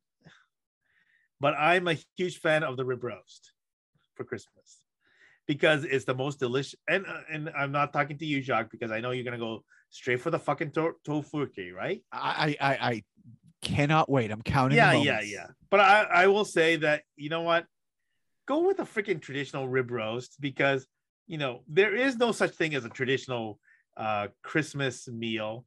Like if you're cooking turkey on Christmas, I'm sorry, but you know what? Jesus never saw a turkey. I'm sorry, but nothing looks more succulent than a Tom and Jerry Christmas ham. Yeah, you remember ham with the big bone in the middle? I think 100% ham is fine, but I'm saying anything but the freaking turkey because number 1, my hot food take, turkey is a garbage meat. And it is. You know what, Biff? I actually heard somebody doing a good breakdown of this. Turkey is so bad, you have to drown it in gravy. Like the only way, right? The only way it's bearable, But I mean, and so maybe for this country, it's a big deal because it is a very American meat. But I'm sorry, it sucks. It does. So I would say anything but the turkey is number 1. And then number 2, I prefer the standing rib roast, but I also like the ham. So I think those are my favorite Christmas stuff, and everything else is like, yeah, whatever. What about Joe? And I mean this in all sincerity. Is there any special Portuguese like Christmas, like delicatessens or dining delicious treats that you remember or like? There might be some Portuguese dishes that I just don't like. And Portuguese cuisine is very rich. It's very like fish. It's fish heavy, but also like very, like linguiça sausage kind of, oil based food heavy. So, but I can't think of like a traditional Portuguese Christmas dish. But I mean, I just I kind of like what's my go-to, but no, I don't. There's no real Portuguese cuisine that speaks Christmas. I mean, I don't know. It's I'm not a big like Christmas dinner food person. I like the sweets of Christmas, you know. I like the chocolate, like the Lindt chocolate. God damn. When I see the Lindt chocolate bags, those I see those every year. I go, God damn it, it's Christmas. And actually, this time of the year, you go to Trader Joe's and they have those Christmas chocolate boxes that are like, it's those ridiculous boxes that are like 2 feet long. Because I don't know why they can't just put it into a traditional box that's like, you know, maybe stacked 2 layers. They have to put it in these 2 foot long boxes that is like, if you want to wrap it, it's like impossible. But going back to your Portuguese roots, so I spent some time in Hawaii where there is a significant Portuguese influence there. And one of my favorite things about Christmas was that my neighbor had this Portuguese sausage stuffing, which is absolutely fantastic. So linguiça stuffing is amazing. Yeah, we know how to make a good linguiça. We can turn that in. We can probably make a linguiça, you know, slushy if we put our minds to it. So that's the funny thing, right? So linguiça, well, in Hawaii they just call it Portuguese sausage, but it's so ingrained in Hawaiian culture that if you go to McDonald's, Portuguese sausage is a sausage option for breakfast. Ooh, linguiça. I like to see that at Dunkin' Donuts. Well, what it is, you know, they have the sausage patties that is essentially flavored like linguiça. Yeah. But there's a whole host of Hawaiian linguiça brands, which is kind of wacky. But I hope that Burger King comes up with the impossible linguiça so Jacques can have a good taste. Oh my God, it is so good. Yeah. It really is the spice combinations that make it great.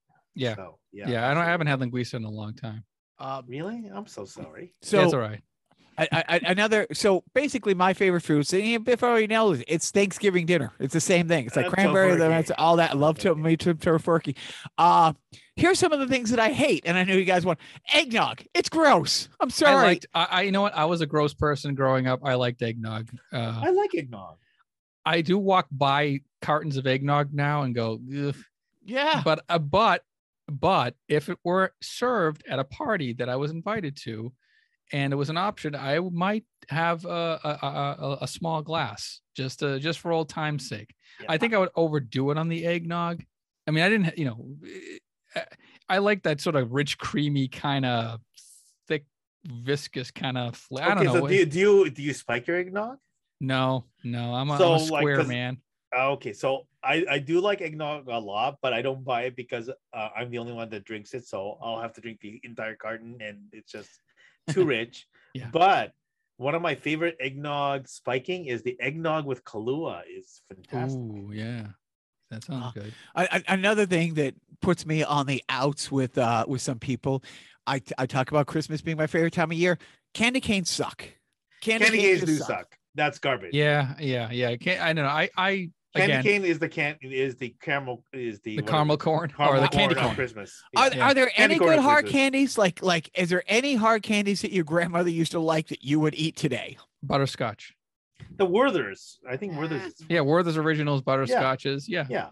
I think that's the only one. The spirit, the peppermint ones they can peppermint. Yeah, they can suck a cane. Yeah, they could just gingerbread. Another one, gingerbread. No. The only good thing about gingerbread is like the whipped cream topping. That's it. Gingerbread on its own is kind of garbage. Yeah, go ahead. Yeah, gingerbread is so bad. How bad is it? It's used as building materials during Christmas time. Like lumber. It's literal like lumber for a gingerbread house. I'll say that gingerbread, if it's that gingerbread cookie, if it's not made too brittle, the kind of the semi-soft gingerbread with the appropriate cream, icing on it, I think is okay. But I mean, that's the problem, right? You have to kind of hit that nail. For me, you have to nail that sweet spot for it to be okay. So yeah, just get the chocolate chip cookies because those gingerbread is the turkey of the cookie. That is actually a freaking 100% accurate analysis. Was there ever really a time when fruitcakes were Oh, they're bringing fruitcake to the party. Like, who ever thought that was a good idea? I think that was like, that had to have been like during World War II when they had literally nothing else to make a cake with because of rationing. Like, they're like, what do we have or that we can serve? And it's, you know, it was similarly, once again, it's kind of forcing it, but so there's the Italian kind of fruitcake-ish thing, the panettone. I've made French toast with panettone, and it's actually pretty good. But if you have to go through all that work to make that thing taste good, you know that it's just one of those things that it sucks, and you have to put in work to make it taste good. Guys, this was a lot of fun. So just to recap, the best Christmas specials are Prepton Landing, and the best movies: Wonderful Life, Scrooge, Elf, Nightmare Before Christmas, and best Christmas song, Christmas in Holland. And we all talk about the Pixies now. Dude, how much time do you got? Like, literally, if the Pixies, you're lucky the Pixies never put out a Christmas album, because we would do a deep dive into Black Francis's take of I don't know. Did I mention that one time I was getting my luggage in LAX, and then I was standing next to the Breeders? That's pretty awesome. I was standing next to the Deal Sisters. I didn't want to harass them because, you know, they look tired and, you know, they're getting luggage, and I'm not gonna fucking harass them, but I was like standing next to the Deal Sisters, which was kind of cool. That is kind of cool. The Pixies did do a song called The Holiday Song, which I'm sure you're well aware of. Yeah. It's was that on Trump Lamont, or was that on Come On Pilgrim? Come On Pilgrim. See, I knew. I had to think about it. Okay. I don't know what song we're going to go out on, but I would really like to go out on Joe singing Blue Christmas, but as Paul McCartney doing an imitation of Elvis. Oh, man. All right, let me see if I can pull up the lyrics. Oh, yeah. Well, so thanks for watching our Get Back little wobbly doubly special. It was real mod, man. It was real groovy making that special with John and Ringo and George and the other George and the other John and the other I'm sure there's another Paul in there somewhere. I don't know. But here's a little song I like to sing around the house around Christmas time that isn't my own. It's I'll Have a Blue Christmas by the King, baby. Hey, I'm Elvis. I'm the King. Look at me. I'm an American icon. I died on the toilet when I was 43 or whatever. Okay, here we go. I'll have a blue Christmas. Baby, I can't hear you when you do the backup. So, this has got to be a solo thing. Do you want me to do this fucking bit? Do you not want me to do the fucking bit? I'll have a blue Christmas without you. I'll be so blue. Not kind of like the normal blue. Not sad blue. I mean, more of a navy blue Christmas. Just thinking about you. Decorations of red and on a green Christmas tree. It's funny because if you cut down a Christmas tree, it goes from green down to brown. If you leave it, without water for too long, it gets real sad, man. So you got to put a lot of gibblies on it, and it won't be the same if you're not here with me. And when those blue snowflakes start falling. I don't want to do this anymore. I'm done. I wanted to bail on this immediately. No. Oh my God. It was classic. That stunk. Thank goodness that John prepared you. I will tell you 4 seconds of preparation. One of the awesome, we'll cut this out, but one of the awesome things about the Beatle things, it's like they're crediting people in the background. When Joe was like, "Oh, there's another Paul," I'm thinking, it's like, wait. Is that the same Alan Parsons? And I look it up. He's like, Alan Parsons is an 18-year-old like engineer assistant on the last 2 Beatle albums. And it's like, okay, so I'm 52 and I've gone nowhere in my life. He at 18 has accomplished more than I will in my entire life. If you look at liner notes on random things, you'll see some crazy stuff. Like, one of my favorites is that, do you guys know who Thin Lizzy is? Oh, hell yeah. They're the guys that did The Boys Are Back in Town. Be a jailbreak. Yeah, right. So they have like this within the hard rock world, They have this Live and Dangerous is like kind of one of those, one of the greatest live albums of the hard rock genre. And if you look at the liner notes on it, you'll see that Huey Lewis is playing harmonica on that album. Yeah, man. He was like the Billy Preston for Thin Lizzy. Like, he would just pop in on harmonica. Yeah. Right. They're right. So there's these random things in there. So if you look at, like liner, that's one of the things that people miss out on by not buying albums, is that people don't get liner notes, because liner notes are fantastic. Right. Yeah. You would sit there and you'd you'd listen to the music, and then you'd read like every single like piece of text. You pour over the pictures in the album if they fold it out and stuff, and you read the lyrics and good stuff. You'll find out that Toto is like one of the most important bands in the history of 80s music, because you look at the Randy Newman albums, you look at the Michael Jackson albums, and hey, look at that. It's Toto that's playing all the instruments. What the fuck? Yeah, no, it's true. Yeah, and by the way, since we're off on the rails here, I might as well just throw in a random R.I.P. Mike Nesmith of the Monkees. That's right. Yeah, absolutely. I'm dead serious, and I was texting with Joe and a couple other friends. The first concert that I went to was at Old Sullivan Stadium, was a shithole of shitholes, and it was, I want to say it was their 20th reunion tour or 20th anniversary tour. Yeah, it was like 1986 or 1987. And Mike Nesmith, Mike Nesmith's another one of those guys where you look at like, yeah, he did some real shit, and after the Monkees, he did some real shit, and it's, he went on to produce some great movies like Repo Man. He, basically was a pioneer in the MTV, like, the forefront of music videos being a thing. He was great. He was great, and I think he's like, isn't he like a child of the person who invented liquid paper? Yes, 100%. Right? Yeah, he had FU money like right around when the Monkees took off. So like he basically didn't need to do any of the reunions and stuff like that. Yeah.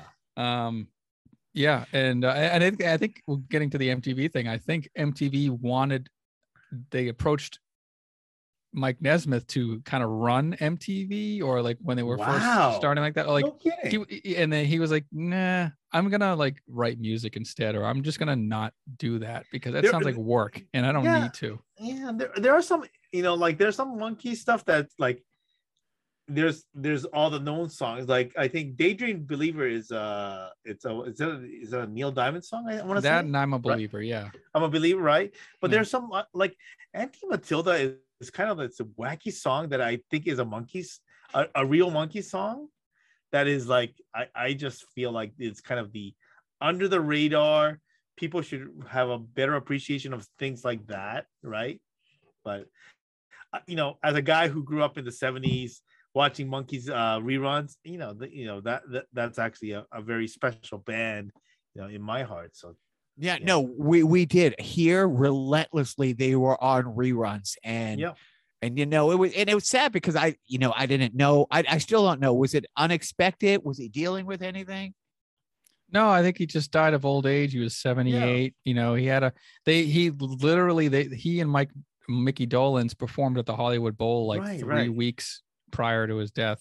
Yeah. And it was they deemed that as the final performance. Like so I don't know if there was inklings that like maybe, I guess his health was waning and stuff, but although I did read a nice little article that his manager, I guess he responded like after his death that he could sense, or he could tell that Mike Nesmith finally got how important the Monkees was in the zeitgeist, like towards the end of his life. He kind of, he didn't really appreciate, I guess, or maybe didn't see like how impactful that, the band and the music was in American pop culture until like, later in his life. Yeah. One other little side note, he wrote that song, Different Drum.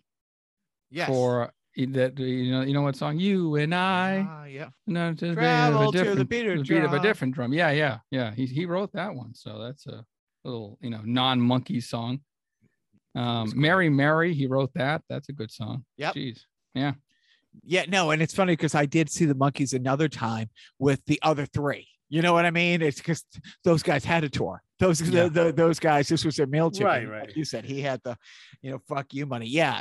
Well, gentlemen, this was great, Joe. Always, it does my heart good to just, see that you haven't gone to the rickety stool and rope store. Like every day you answer the phone or return a text. I'm like, okay. So every text is a wellness check. That's right. The way I'm saying it. But I'm now going to go upstairs, but I will check in on you guys. Thank you very much. Yep. Thank you. Merry Christmas, you all. Billing is low. All right. Are we gonna say goodbye to the podcast? I forget. We didn't really end anything. There was no ending to that podcast. Yeah. You know what? I'll Merry freaking Christmas. You want to give us a don't forget, Joe? Don't forget, Joe.